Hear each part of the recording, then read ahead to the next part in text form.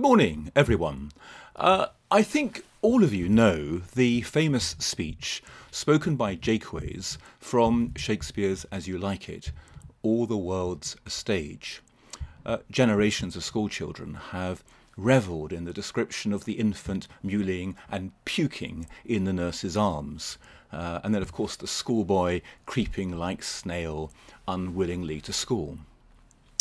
But perhaps for understandable reasons, children and even teachers don't focus too much on the last stage, the seventh stage, described by Shakespeare as mere oblivion, here meaning total forgetfulness. When I was a child, around 6 years old, my great-grandmother Louisa, born in 1881, I remember, came to live with us for a while, but she never recognised me, her great-grandson. And each day she used to ask me who I was, and indeed throughout the day would continue to ask me my name. And you may have someone in your own family with this degenerative and cruel illness. The English poet Philip Larkin conveyed better than anyone I know the bleak landscape of this illness in his poem The Old Fools. Now, as we get older, a lot of us perhaps don't remember things the way we once did. I'm nearly 53 and I don't think I remember poetry quite as easily as I once did. And even poems I've known since childhood, I sometimes get stuck on a line and have to remind myself of what it is. But this level of forgetfulness is probably not unusual or indeed anything to worry about. But then there is a stage of mild cognitive impairment, which is noted mainly by the nearest and dearest, perhaps repeating inquiries, perhaps struggling with learning a new computer skill, and so on. And then, as the illness proceeds, there is a decreased ability to manage the more complex aspects of daily life, managing money, preparing a meal for guests, or going out to the shops, getting the right ingredients, and so on. Of even more concern is that even a recent holiday or a recent visit to a relative may not be recalled.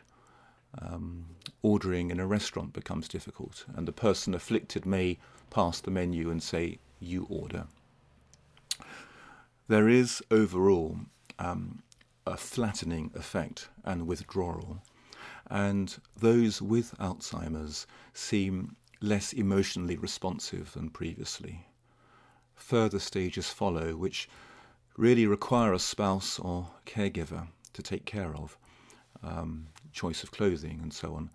A person can have difficulty counting backwards from 20 by twos and so on, and daily life can become dangerous. For example, one may not notice the scalding temperature of bath water, and as the disease progresses ever more cruelly, one may become incontinent, and all the while someone may move objects around and place them where they do not belong, or manifest other forms of purposeless activities. This means that the bath plug may suddenly go missing, or that your toothbrush may be put away carefully in a drawer, wrapped in a towel, and so on.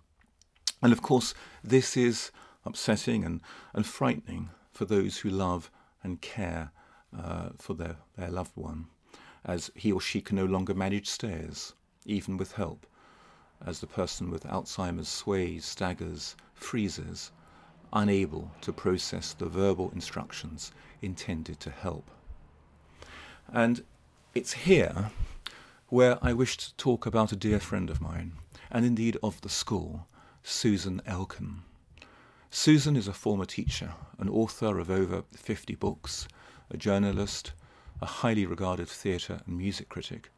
In fact, she very kindly wrote a review of the school's production of Noise Flood, the Benjamin Britten opera that Hampton Court House staged a few years ago. And many of you boys and girls will have used Susan's Galore Park textbooks in your English lessons. Now, last August, Susan lost her beloved husband Nick, or Mr. E, as he is sometimes affectionately known, to the ravages of Alzheimer's disease. Mr. E's decline was rapid, And Susan chronicles the progress of the illness in poignant, bittersweet detail in a series of remarkable blogs. Frankly, it's some of the most vivid writing you'll find anywhere on the internet, and I commend it to you, and I'll upload the link with this assembly.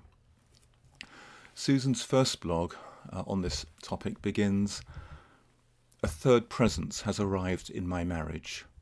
Until recently it was him and me, but the man I married in 1969 and I are no longer a self-contained private unit.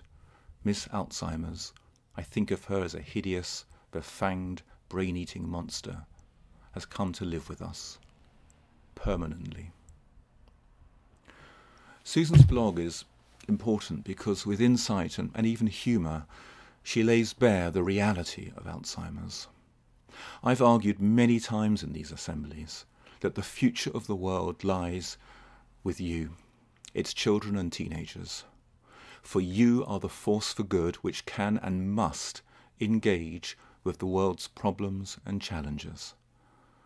And certainly I'd like to think that some of you listening now are so inspired by your science lessons that you can picture a life in medicine as a medical researcher, as a neurologist, as a biochemist, that you may turn the fine training of your mind to understanding one of the greatest challenges in the world today, the devastating cruel illness of Alzheimer's.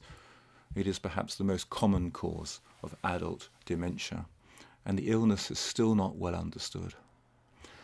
I urge all of you older students, certainly in year 9 and above, to check out Susan's blog. It's not always easy reading, but it's beautifully written. And in many ways, Susan's blog is really an extended love letter to her beloved husband. In the UK, Alzheimer's currently affects over 500,000, and numbers are rising. It's an issue which has to be faced. 2 things need to happen. First, we need to talk about it and be informed. And second, we need to ensure that research is properly funded so that the world's researchers and scientists have the resources they need to determine its cause and to find a cure. Now, Susan is publishing her book about her experiences with the well-regarded crowd company Unbound. And actually, I've got an example of the book. I mean, they're proper books that are published. This is another friend who published using this service. And you can make a small pledge to help get the book published. And in return, you'll receive a copy. You can even have your name printed in the back of the book as a token of appreciation. And I urge you, older children and teens, to support this project, perhaps with some of your pocket money. And of course, to all the parents and friends of Hampton Court House, I commend this project to you and I'll ensure that the link is uploaded with this assembly. Thank you so much for listening to me this morning on this important topic.